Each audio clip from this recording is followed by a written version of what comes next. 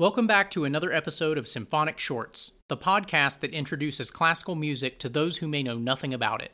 I'm your host, Ian Passmore, and today we're diving into these iconic sounds.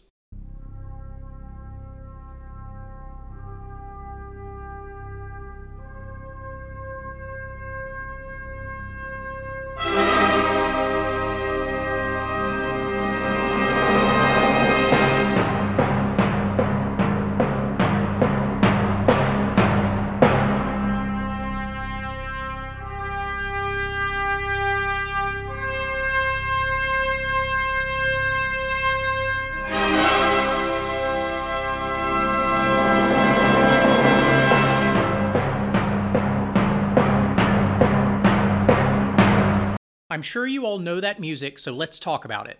That was the very beginning of an 1896 tone poem by the German composer Richard Strauss.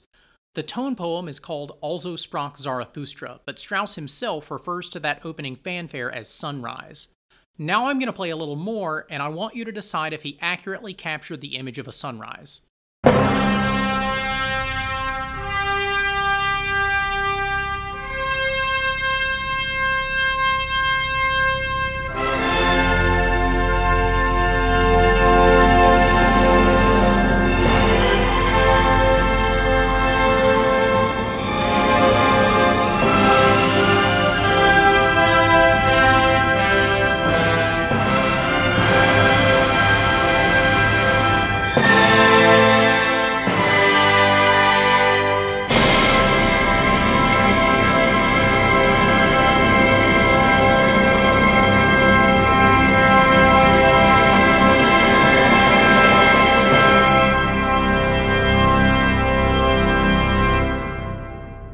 Don't you wish all your mornings started with a sunrise like that?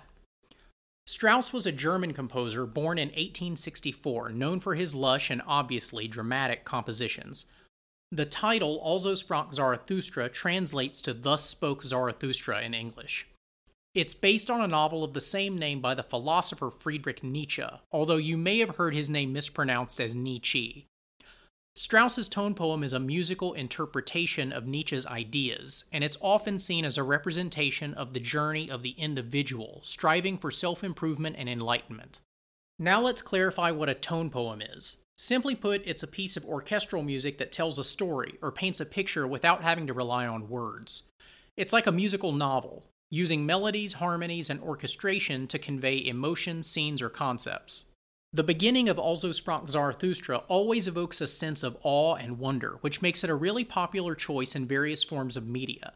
One of the most famous examples is Stanley Kubrick's 1968 film 2001: A Space Odyssey, where the music enhances the film's exploration of human evolution and the mysteries of the cosmos. But it might surprise you to find out that the piece has also appeared in comedy. In Mel Brooks' History of the World Part 1, the same music accompanies a parody of Kubrick's 2001, humorously setting the stage for the film's satirical take on historical events. And lastly, professional wrestling fans may recognize Sunrise as the iconic entrance music for the legendary wrestler Ric Flair, because it perfectly captures the flamboyant and larger-than-life persona of the Nature Boy. So whether it's in a classic film, a comedy, or the wrestling ring, Sunrise from Also sprach Zarathustra continues to captivate audiences around the world.